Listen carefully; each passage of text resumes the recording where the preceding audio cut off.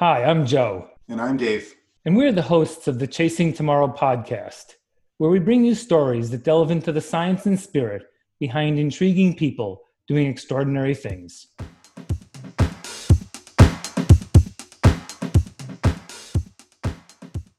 Welcome to the Chasing Tomorrow podcast, episode 22. Today I have two words for you, Courtney Dauwalter. That's enough said, right? My very first time that I ended up running with Courtney Dauwalter, and I think my last time, no, we've run a couple times since, was back in 2014 at Desert Solstice. And Courtney showed up with long, baggy shorts, which everybody was kind of questioning and wondering, what's up with that, and a terrible nosebleed. Courtney ended up running 100 miles in 24 hours that day.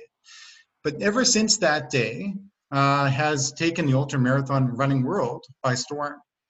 She's won Western States, UTMB, Javelina 100, Run Rabbit Run, Moab 240. Back in 2018, she was the ultra runner of the year, named by Ultra Running Magazine. And just a couple weeks ago, she ended up running 68 hours, 68 yards. That's 283.3 miles at Big's backyard down in Bell Buckle, Tennessee at Laz's race. So I want you all to welcome Courtney Dauwalter. That was far too kind. But I loved the walk down memory lane of that Desert Solstice run in 2014. That was so fun, wasn't it? Yeah, they put on Yeah. such a great race. But I did have an epic nosebleed, basically that entire race. Yeah, I remember. We thought you had it under control, and then it was like 3 hours later, and it was bleeding more, and it looked like you might have murdered someone. Yeah, right. well, That's what we were all thinking. We're like, wow, who lost that fight, right? had a fight at the concession stands. Yeah, right. Yeah, totally. Come a long way, 6 years later, right? Wow, goes by awfully quickly, doesn't it?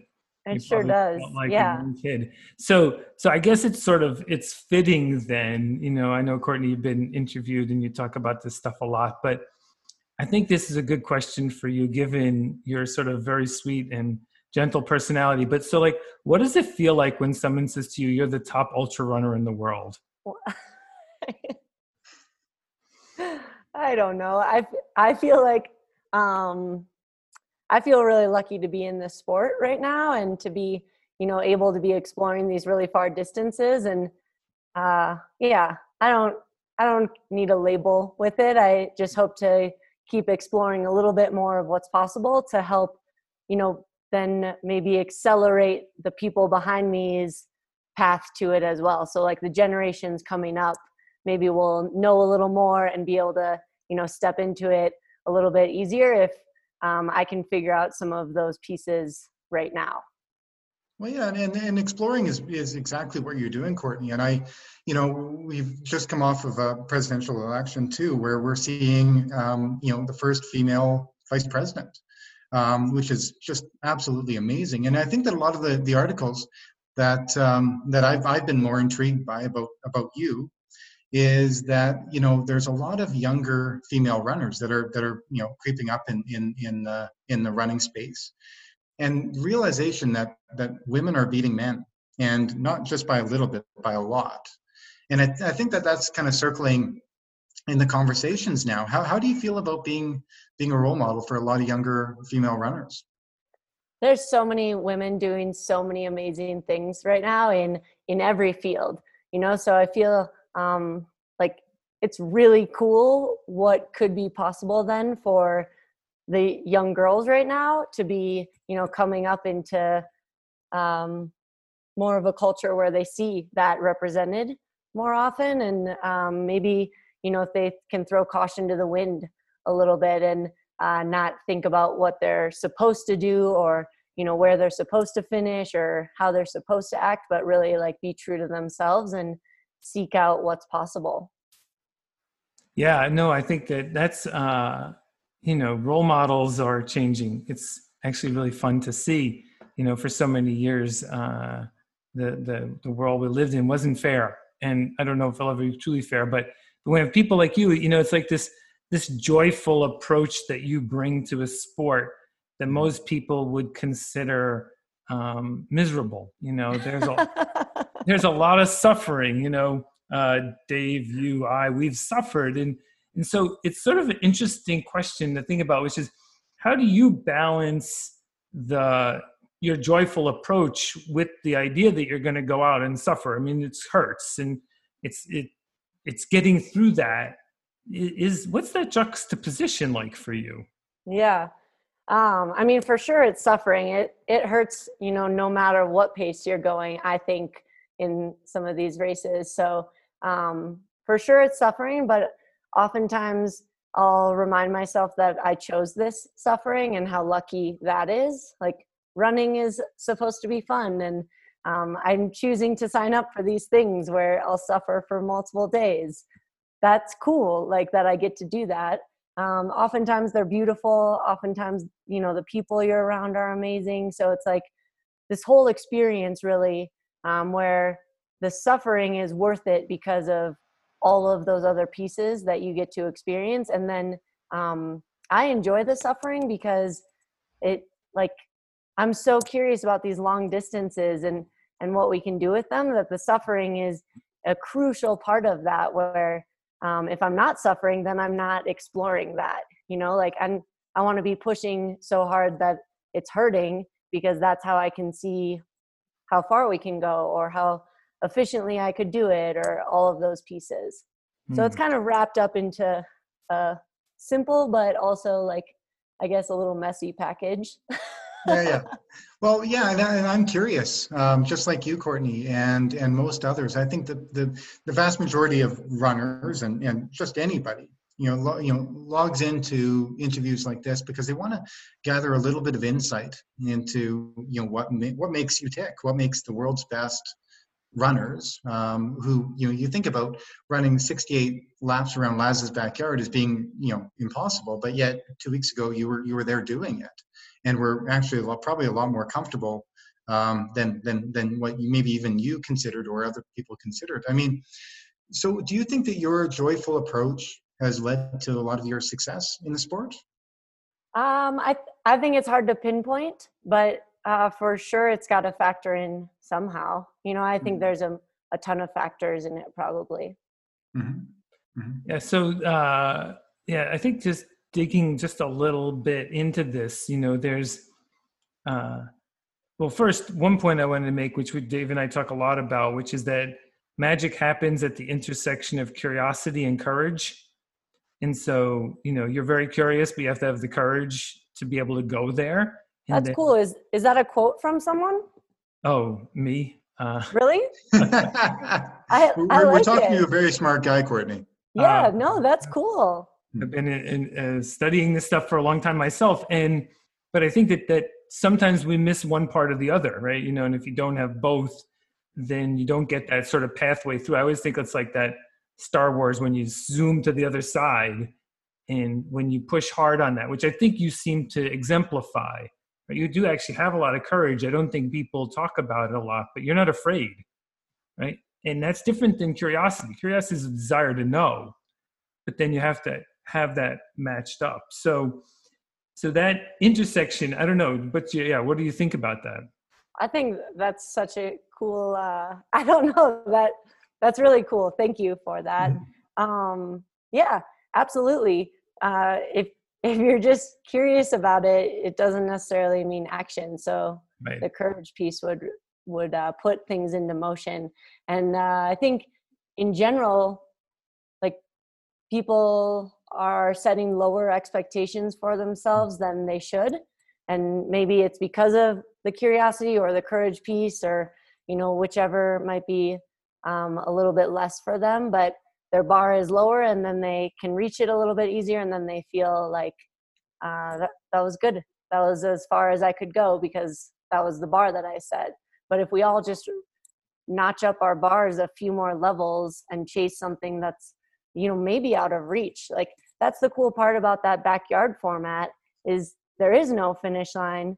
So if you set a bar for yourself, you're almost like setting yourself up for failure with it. You need to be a little bit crazy where you don't set a bar at all and you just keep chasing something imaginary. How far can we actually go on this 4-mile loop?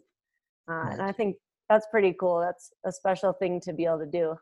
we had Laz on the podcast, and we called him the diabolical hillbilly from Tennessee because he came up with this concept that it challenges so much of our, like, almost our DNA, right? We're really good at fixed goals. Like, Yeah. okay, go get that 4-minute mile, go get that promotion, go do anything, and we're good. But then when you make it somewhat indeterminate, then you're like, whoa, now what do I do? Like, Yeah. I don't know. There's no finish line. Yeah. Yeah. So like you did 68. I mean, it's hard to impossible to measure, but how much is there 100? Could you do? Like, does it keep going? Yeah. I mean, I think you have to say yes. Yeah. Yeah. Of course. And let's see, what will it take?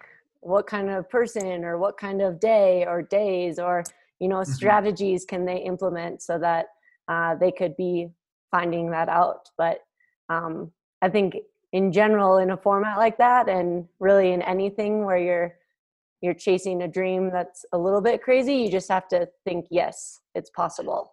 Right.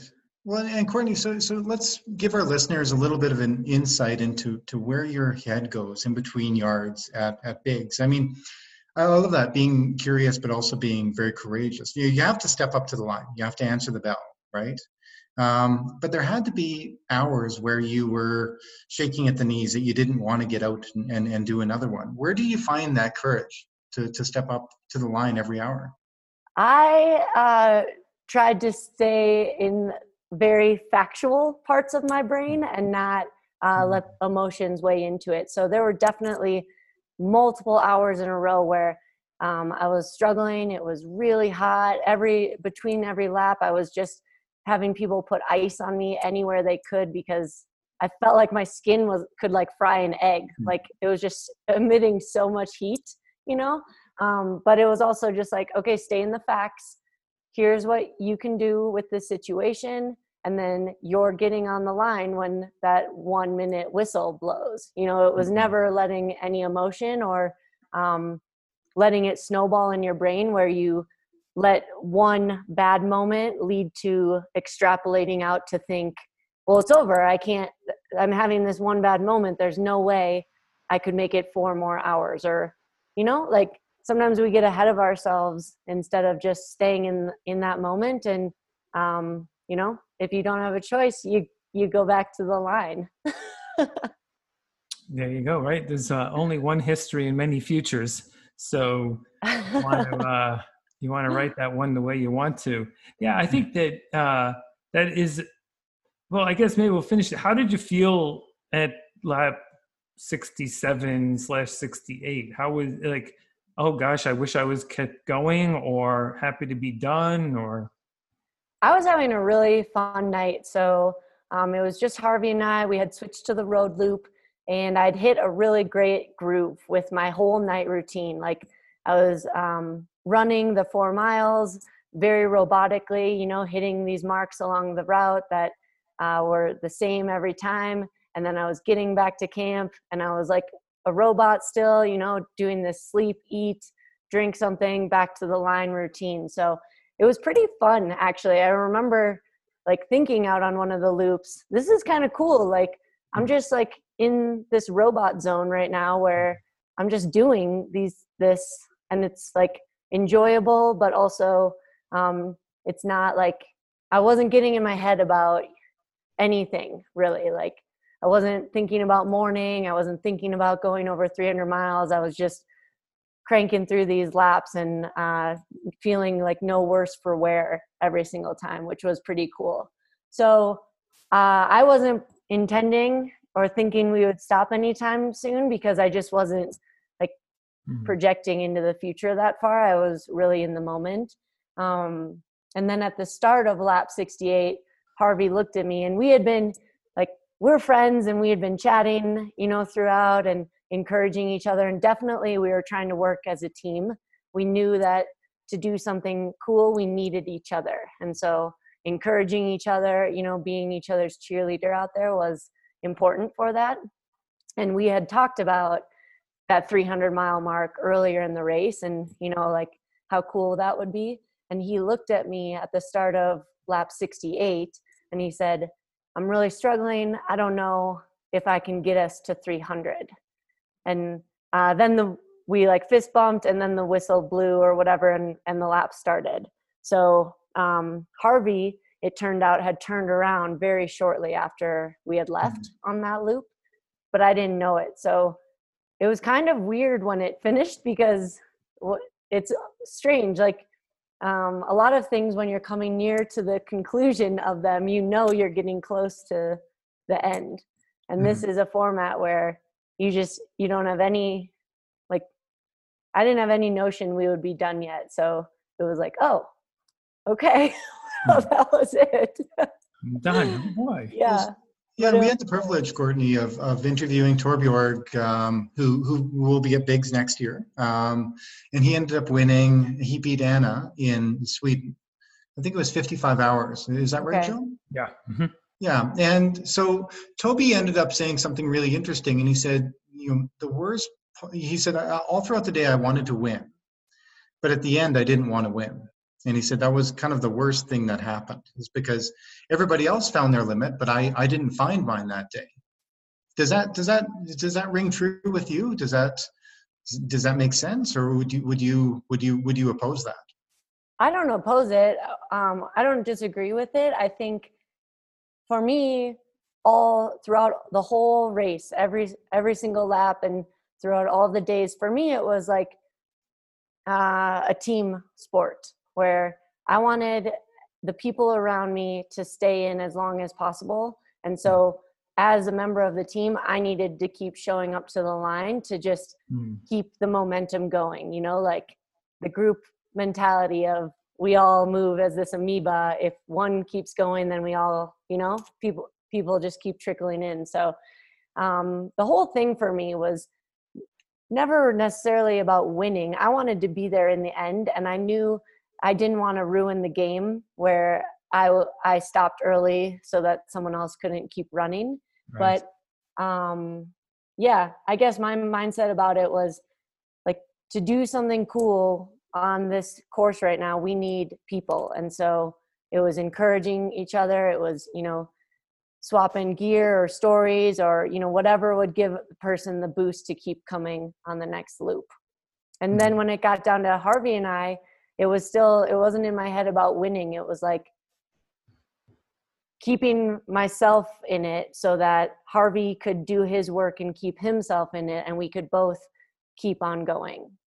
Because the whole format in that is about going a far distance. Like, if you want to win a race, you should sign up for, a 5K or whatever, and then you're done in however many minutes. But the format of this one, I think, is less about winning and more about pushing distances, seeing what's possible and making it special, where you need at least 2 people to have a great day to do that.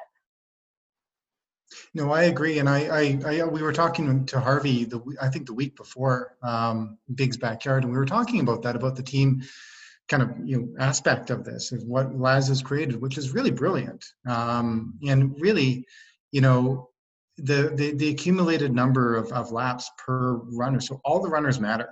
And really it's I was telling Harvey that on the Canadian team, we had this saying Ubuntu, and it's a saying that Nelson Mandela really used in South Africa, which means community. And there's a saying that says, I am because we are. So I need you to be great so I can be great, and you need me to be great so you can be excellent. Yeah. And I found that in that format, it really we weren't racing one another, we were racing with one another. And whoever was struggling at the back, you'd always see people kind of coming around them and supporting them and giving them encouragement. Did you notice that in America as well too? Yeah, absolutely. And I think that's why this format's so cool. Like, it cool. is totally where you need each other to be your best in order for, everyone else to be their best, and vice versa. It's so awesome. I love it. Oh, yeah, it's the best. It's unique on these many levels. I think if we look at the history of sport or adventure, and we go farther when we're with someone. That's always that sort of saying, if you want to go fast, go alone. If you want to go farther, to go with someone. And it's interesting, like even some of the greatest other distance races or events have done the best when there was that dynamic. And Yeah. it often is that, yeah, everyone's sort of happy to be the winner, but they actually are more happy to have done it with someone than just be the flat out winner. I think it's part of what's been so hard for us during the pandemic, right?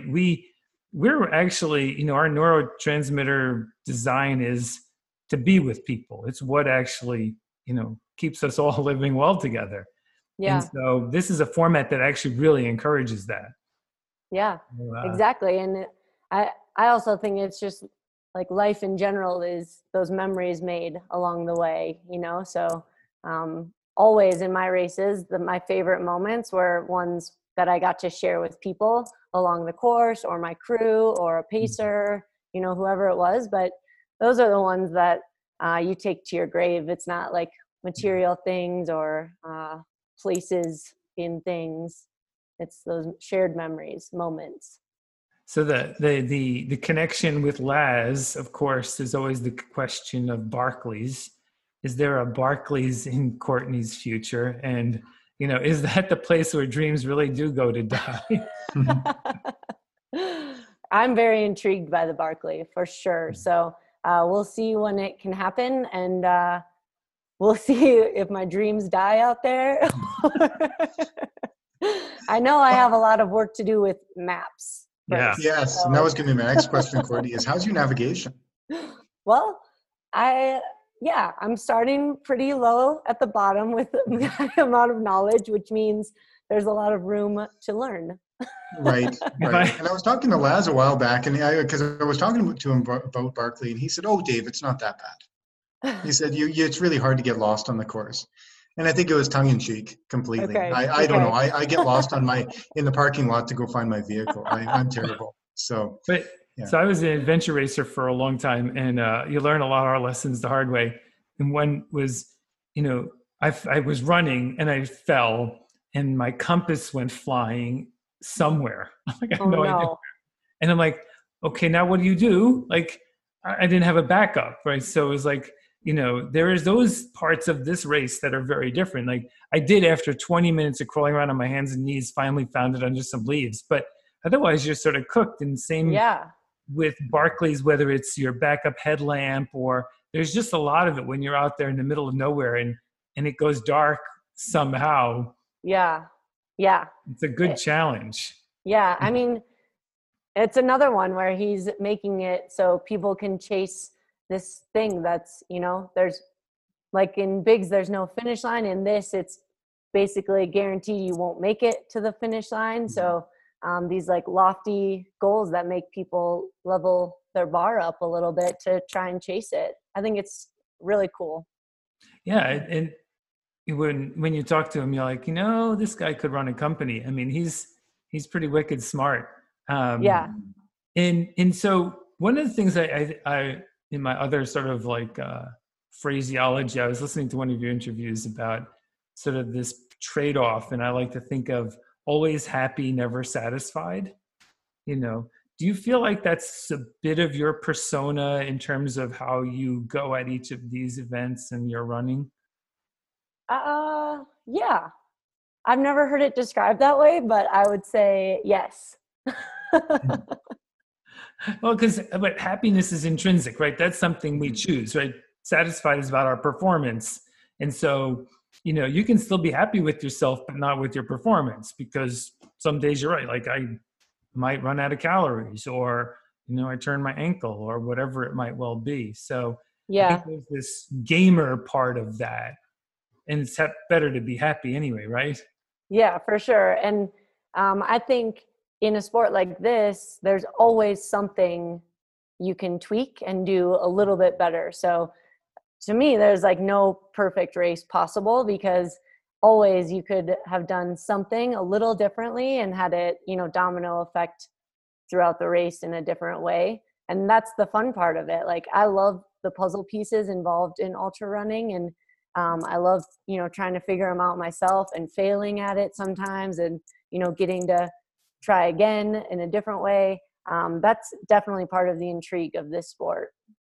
Yeah, well, so Courtney, let's talk about that. Let's talk about duration events. Because it seems like, yeah, when it comes to speed and when it comes to, and I know when we say speed in 100 kilometers, it sounds ridiculous. And I know that our listeners are going to be shaking their heads, but of course, then you go to 100 miles, and now the 200 miles is a new 100 mile. But it seems like, I just saw Transamericana on the weekend on YouTube. There was Ricky Gates, Transcon running event. But, Pete Kostelnik we had on, it looks like Zach Bitter and Michael Wardian might be making an attempt with the Transcon. Is that Cool. something that would intrigue you? Eventually, yeah. No. I think I'm like building up to it a little bit. The snowball hasn't gotten quite that big yet. Right now, I'm really intrigued by 100-mile plus, but this summer was really grabbed by the 500-mile distance. It's the distance of the Colorado Trail.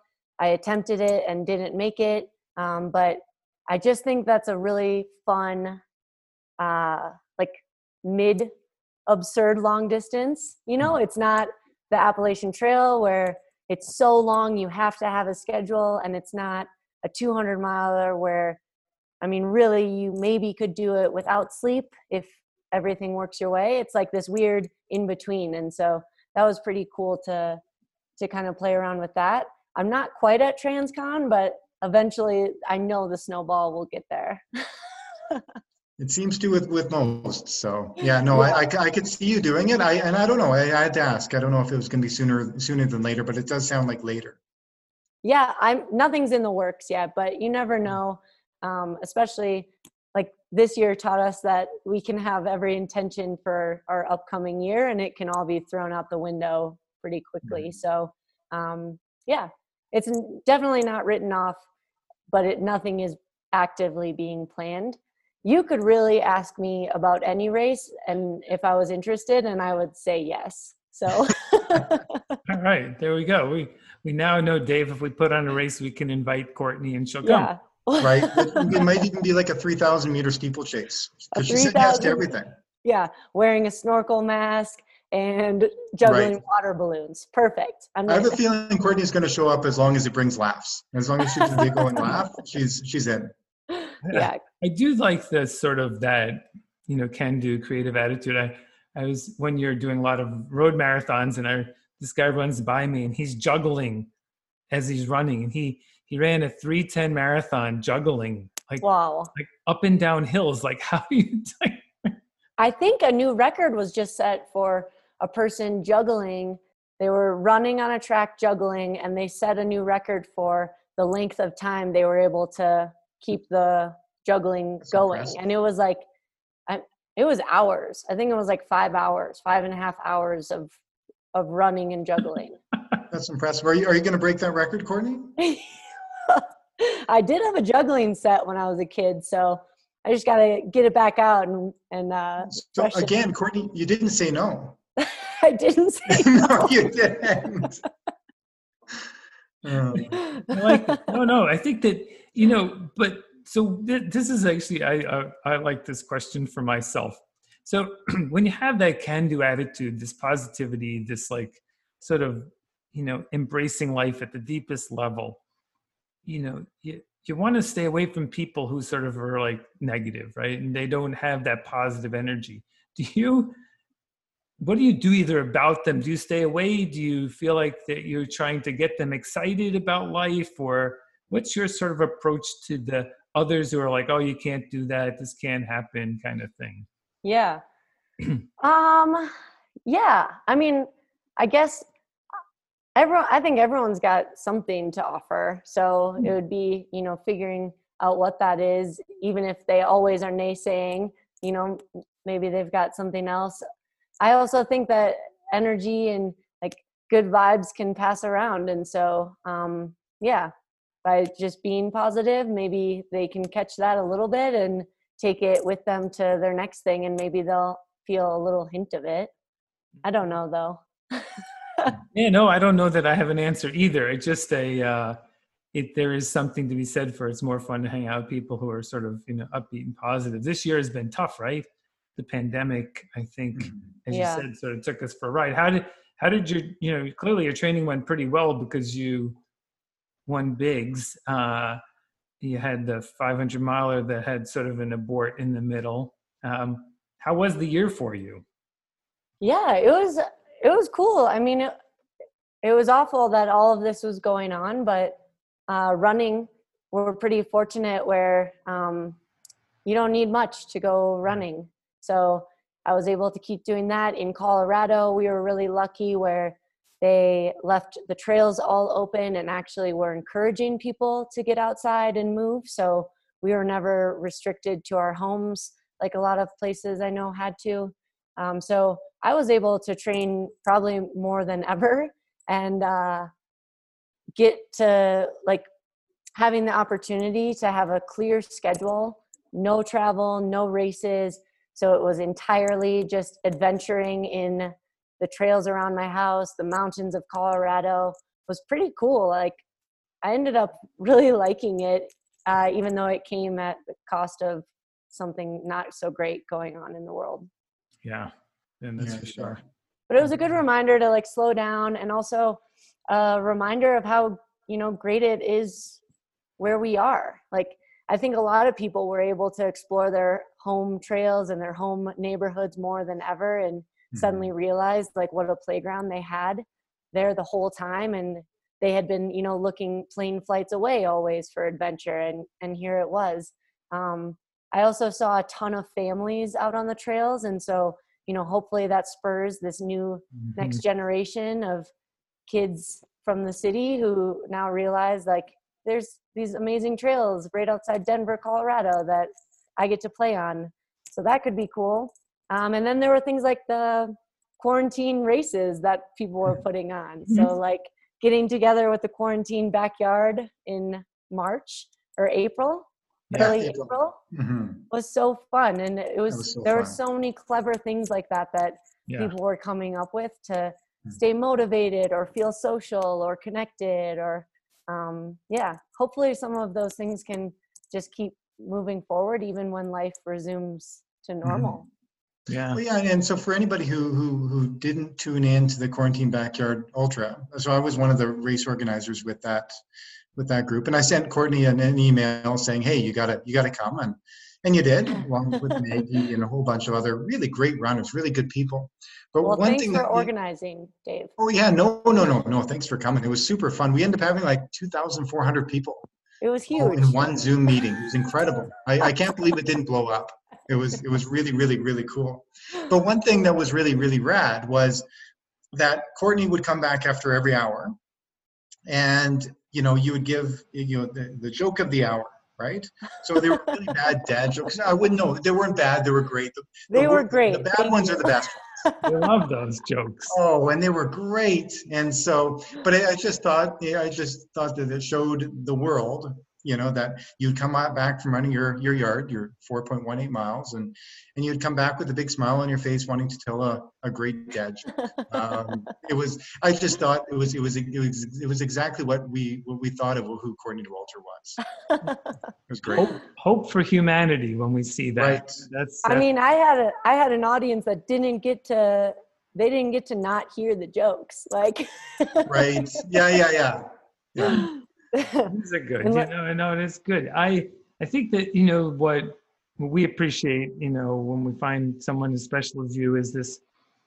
You say something like, some people don't think running is fun at all, right? But in life, what I'd like to sort of know from you, what does loving what you do mean to you? So you love running, you love being an ultra runner. What does that mean to you? I think exactly what it sounds like loving all of the parts of it, and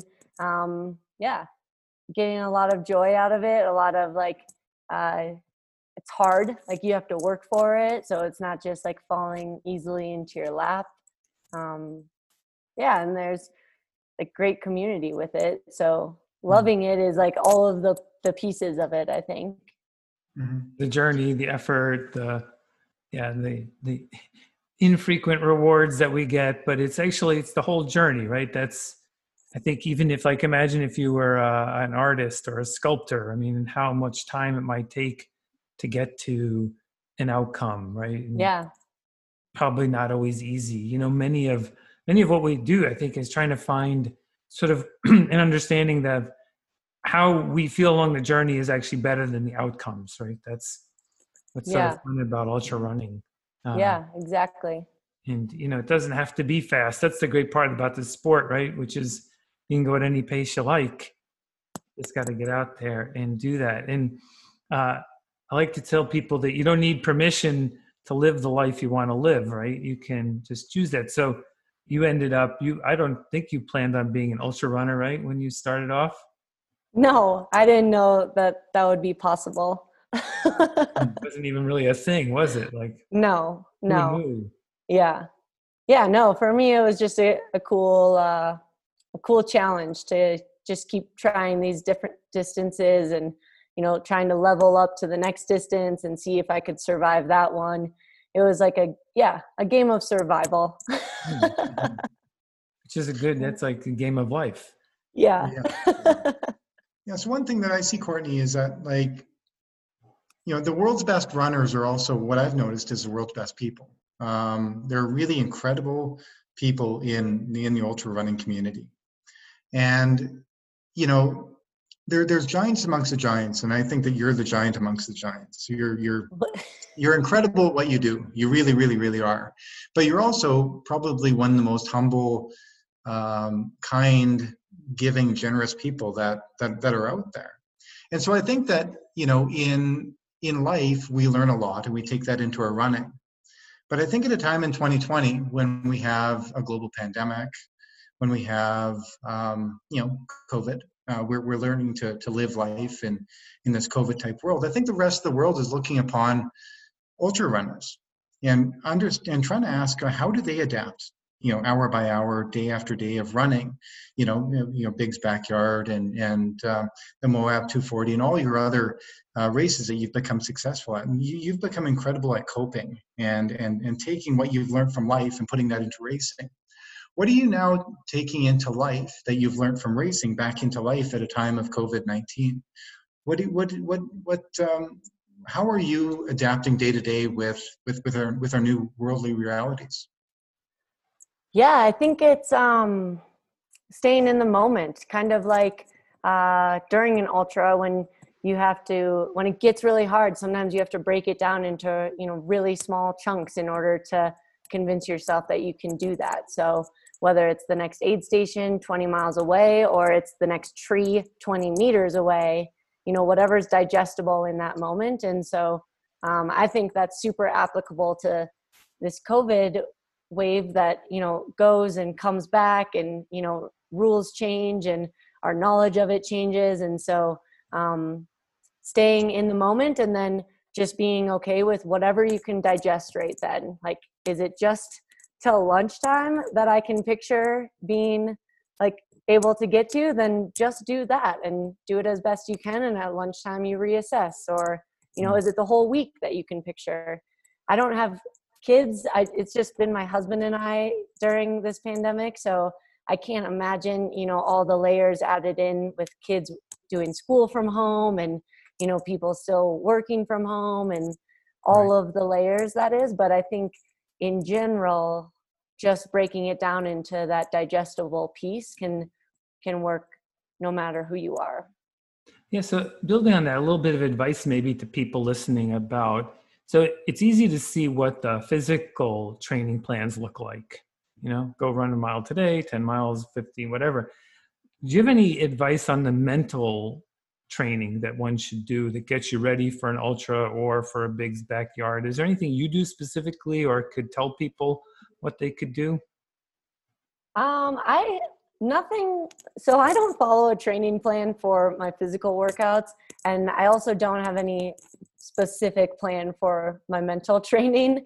I always hope to use races for sure to accumulate, the biggest mental lessons and the biggest mental endurance gains that I can. But day to day, for sure, there's some in there.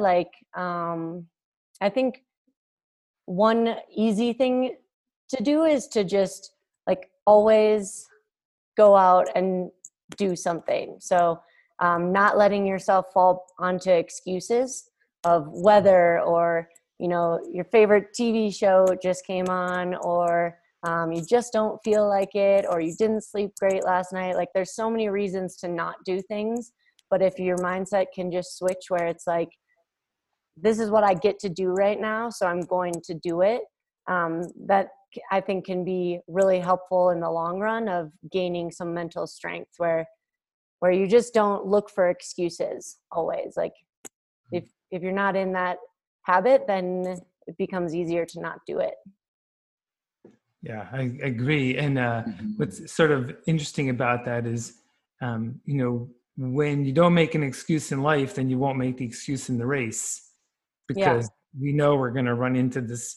It's not the exact same thing, but it is the same feeling and the mental anguish that goes alongside with that.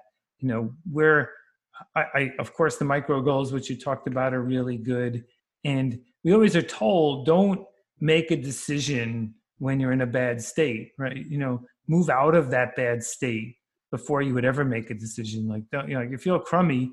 We always tell ourselves, well, we're going to feel good again soon. So why don't I wait till then to decide if I should keep going rather than right now? So yeah, I think it's a interesting sport, having gone through, just running, triathlon, all those things. I found the ultra community to be the most friendly and supportive as well, which is something that's hard to find. And I think you even commented on a race where you fell and someone came back and helped pick you up, right? And that's emblematic of what we would like to see more in life. And so it's a good practice. It's almost a simulator for us the other way. Go do the races to simulate sort of what you're going to encounter in life, and you might end up with a little bit easier pathway. Yeah. The community totally hooked me in, and how friendly it was from the get-go. That person who ran back after I face planted in a mud puddle, to pull me back on my feet. That was in my very first 50-mile race, which was my second ultra ever. And so right away I learned, how cool this sport is, and that this is how we do it in this sport. You're never in such a rush that you can't help someone near you. And same in that same race, I mean, it was horrendous weather, sleeting, windy, like awful. And if you asked anyone if it sounded fun to be doing that, the answer would be no. Like, of course that doesn't sound fun. But the person I was running near in this awful weather had put on a trash bag because they didn't have a raincoat, and they were just hooping and hollering, squealing with delight down this trail. And it was infectious. It was like, oh, we don't have to, hate life right now because we've got these things that are supposedly awful. We could make the best of this situation. And I think ultra running does that too, where you make the best of it and you help each other along the way as you're all doing that. Yeah, I agree. I think that, on paper, if you paid attention to social media and what other people think is being hard and painful and difficult, we're not supposed to be having fun out there. Yeah. But yet, you end up seeing people like Courtney and other people at the front of the races having a lot of fun and kind of going, meh, it is what it is, and let's just go out and keep having these meaningful experiences. So Courtney, like, you strike me as, you're very humble. You be like a small town girl, right? Where, you're very personable. It seems like anybody can come up to you and chat, and you just have time for everyone. How are you handling a lot of the publicity that you're getting now? New York Times, the Joe Rogan, I believe, was downloaded over 2 million times or something rather. How are you dealing with publicity? Did you know you have a Wikipedia page, by the way?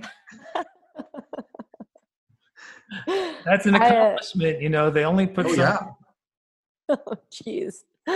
I never in my wildest dreams would have predicted that this is what I would be doing right now, but I'm thankful for it every single day, and trying to enjoy it as much as possible every single day, enjoy the ride while it's here. And if those different, publications or podcasts or, interactions with people can help them try something that's a little bit hard or that seems a little bit crazy, then that's great, because I think it would be a really cool world if everyone was, reaching for the thing that's just right out of reach. Like, pushing themselves a little bit harder. Yeah, it's what makes us special. Just to comment back on the community, we have lots of cultures, whatever, there's maybe, I don't know, 189 countries around the world. But if you go run an ultra race anywhere, we have the same community feel. It's like there's something that you just sort of, either a type of person or the way we do it, really. You could run, in Australia, New Zealand, go to China, go to Europe, wherever. It's pretty special in that way. And as seen by this global backyard, right? I mean, imagine how hard that would be to get that many countries cooperating to do this kind of race. I mean, like, it's almost incomprehensible. It's amazing. Yeah, I agree. It is this same feeling no matter where you are. You show up to a trail running group in a different country where you've never been, and it feels like a group of friends that you just haven't seen in a while, or, a family reunion of sorts. It's pretty wild how welcoming it feels always in my experiences. Yeah. So let's talk Mont Blanc just for a couple minutes. Cause right, that's like we say Western States is the big race in the US, but Mont Blanc is, well, the racers alone, I think, are 2,000 plus or something like that. Plus the people out on the course. I mean, it's like a lot. The France. How did that one feel? Different, a hard race, of course, because of the mountains, but the atmosphere. Oh, it was electric. It was pretty exciting through all the little towns, but then you would get back to the, just the simple trail running feel when you were out on the trails in the mountains. So you got, you remembered, how special the trail running community was, and I would get to share miles with people who maybe we spoke the same language or not, but it was just us out on this trail in the middle of nowhere. Beautiful, stars or sunrises or whatever. But then you'd come rolling through a town and it would just be like mayhem of people cheering and the whole town showing up to help these runners keep pushing through. So it was a cool combination of both like, the exciting crowds, but also the simple, like just your feet and this trail and this mountain. Yeah, that was a good win. Congrats. Well, thank you. Was it hard? Do you feel like that was a hard day? I mean, of course hard, but like for Courtney. It was a really hard day. Yeah. At about 70 miles, I was smoked. I was throwing up. My legs were trashed. I was overheated. And there was still 30 miles and 3 huge climbs to go to get to the finish line. So then it was just one step in front of the other, basically. That was as far ahead as I could think. That's pretty good. I saw some of that video. I could see you plodding along.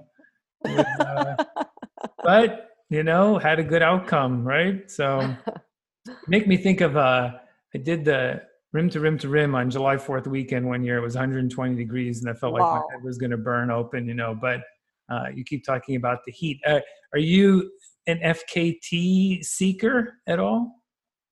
I didn't latch onto it this year with no racing. I tried the one FKT of the Colorado Trail, but I didn't go after a ton like on my local trails or anything.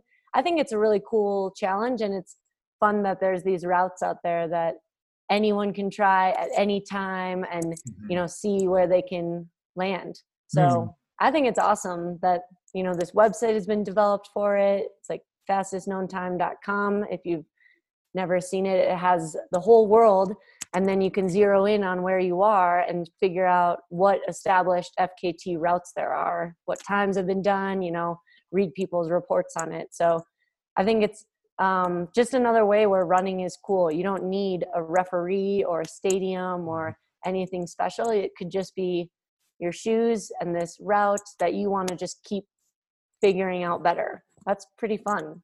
Yeah. So, big challenge, I guess, right? Yeah. And so, what about the Colorado Trail? After not succeeding on the FKT this year, are you going to go back next year and do it, or the year after? Oh, I hope so. I loved it so much. It was really cool. I made it to 309 miles out of 490 or whatever it is, and that was for sure a bummer. I had hoped to make it to Denver, but I think it just lit the fire for me a little more of like, that is so cool that I got to experience the first 300 miles of it. And now I get to go try it again, try to do it better, and try to make it the whole way to Denver. So yeah, I hope to try again for sure. Yeah, there's no shortage of good challenges, right? That's the good part of what we have going on. Colorado, you got 14ers to do. I love and in different geographies, like in the UK, the Bob Graham round and other, of these great, just difficult, hard challenges that, people have been doing them for a long time and in sort of somewhat of obscurity. And you have like Killian, who's bringing some attention to it, but almost always done with this, sort of quiet, sort of humble approach to, some of these amazing challenges. So yeah, you could be anywhere and have that opportunity. Yeah. Have you guys tried FKTs? You did, Dave. Yeah, with the Trans-Canadian speed record. Yeah. And so I'll be going back again this year, 2021. Okay. Hopefully. We'll see. We'll see where COVID numbers are at and government regulation. Right now in the Maritimes, in Eastern Canada, I don't think you can get in unless you're an Eastern resident. Okay. But I'll be hopefully making an attempt this next summer. It's a big one. It's 7,200 kilometers. So yeah, it'll take up the whole summer. You're still intrigued by it though. Oh, once you try it, I end up having an injury about halfway into the country. And once you try, you got to go back, and what a cool way of seeing your country. Yes, I 100% agree. Did the same thing with Colorado. It was like places you would never visit otherwise. And here you are with your feet just moving through it. It almost makes you wonder why we didn't do it before. I mean, to go and take one step across, an area of land that you want to go and explore. I talked to Pete about that, his Key to Key run, and just the people he met, the foods he ate, the weather, that it was all what he said. It was all meaningful experiences. Every day he had a meaningful experience. Isn't that cool? That's so cool. It's the same as Ricky Gates' Every Single Street challenge that he started with San Francisco, where he ran every single street in the city. And that sort of took off where people all over the world then were like, oh, I want to explore my town that way. And people were learning all sorts of things about this place they had lived their whole life. Like, it's so cool. Running is amazing. It just is. And what's even better is the community of runners that we all get to share this with. Yeah. Having these goals and wanting to all have really great experiences all together. I think it's so rad. Well, I think the other thing it shows is that go back to that concept of you don't need permission to go do something in life. And often too many people are waiting for something before they go do it. And this community, this is not a community of people who are making millions of dollars, who are doing this with big sponsorships. This is a community of just amazing people who are, taking the resources that are available and leveraging them for this amazing journey. And so this sort of like, well, I would if these conditional kinds of ways of thinking are not necessary. I mean, Ricky Gates just is one of 100. I mean, Dean Karnazes years ago, right? 50 marathons, 50 states, And so I think that we should dream up whatever we want to dream up and then go after it. And it doesn't matter, there is no failure in partial accomplishment because it's a full accomplishment, whatever you did, right? Yeah. 309 miles is amazing. Doesn't it matter there were more miles to go? Doesn't matter that Dave went halfway across Canada. That's amazing. So we don't have to define it the same way as, some, mythical thing of like winning the Super Bowl. By the way, the day after you win, it's sort of over anyway because the next team is so this I think is much more sustaining. I think if we can get more enthusiasm around the sport because of its freedom and its dynamic sort of in nature, we will, all of us benefit from that, right? Yeah, for sure. And that it's one where you can create goals that fit, with where you're at then. Right. So like, what's the thing that inspires you and gets you moving? That should be your thing then. Yeah. Well, I think that's what's so cool, Courtney, too, is about the backyard experience and the backyard race. Yeah, I talked to Laz in length about this and about how it's just about showing up and not quitting. You know, the vast majority of people that do backyard races, once they look at the person next to them and go, "Oh my goodness, I'm not going to beat Courtney. I might as well drop out now."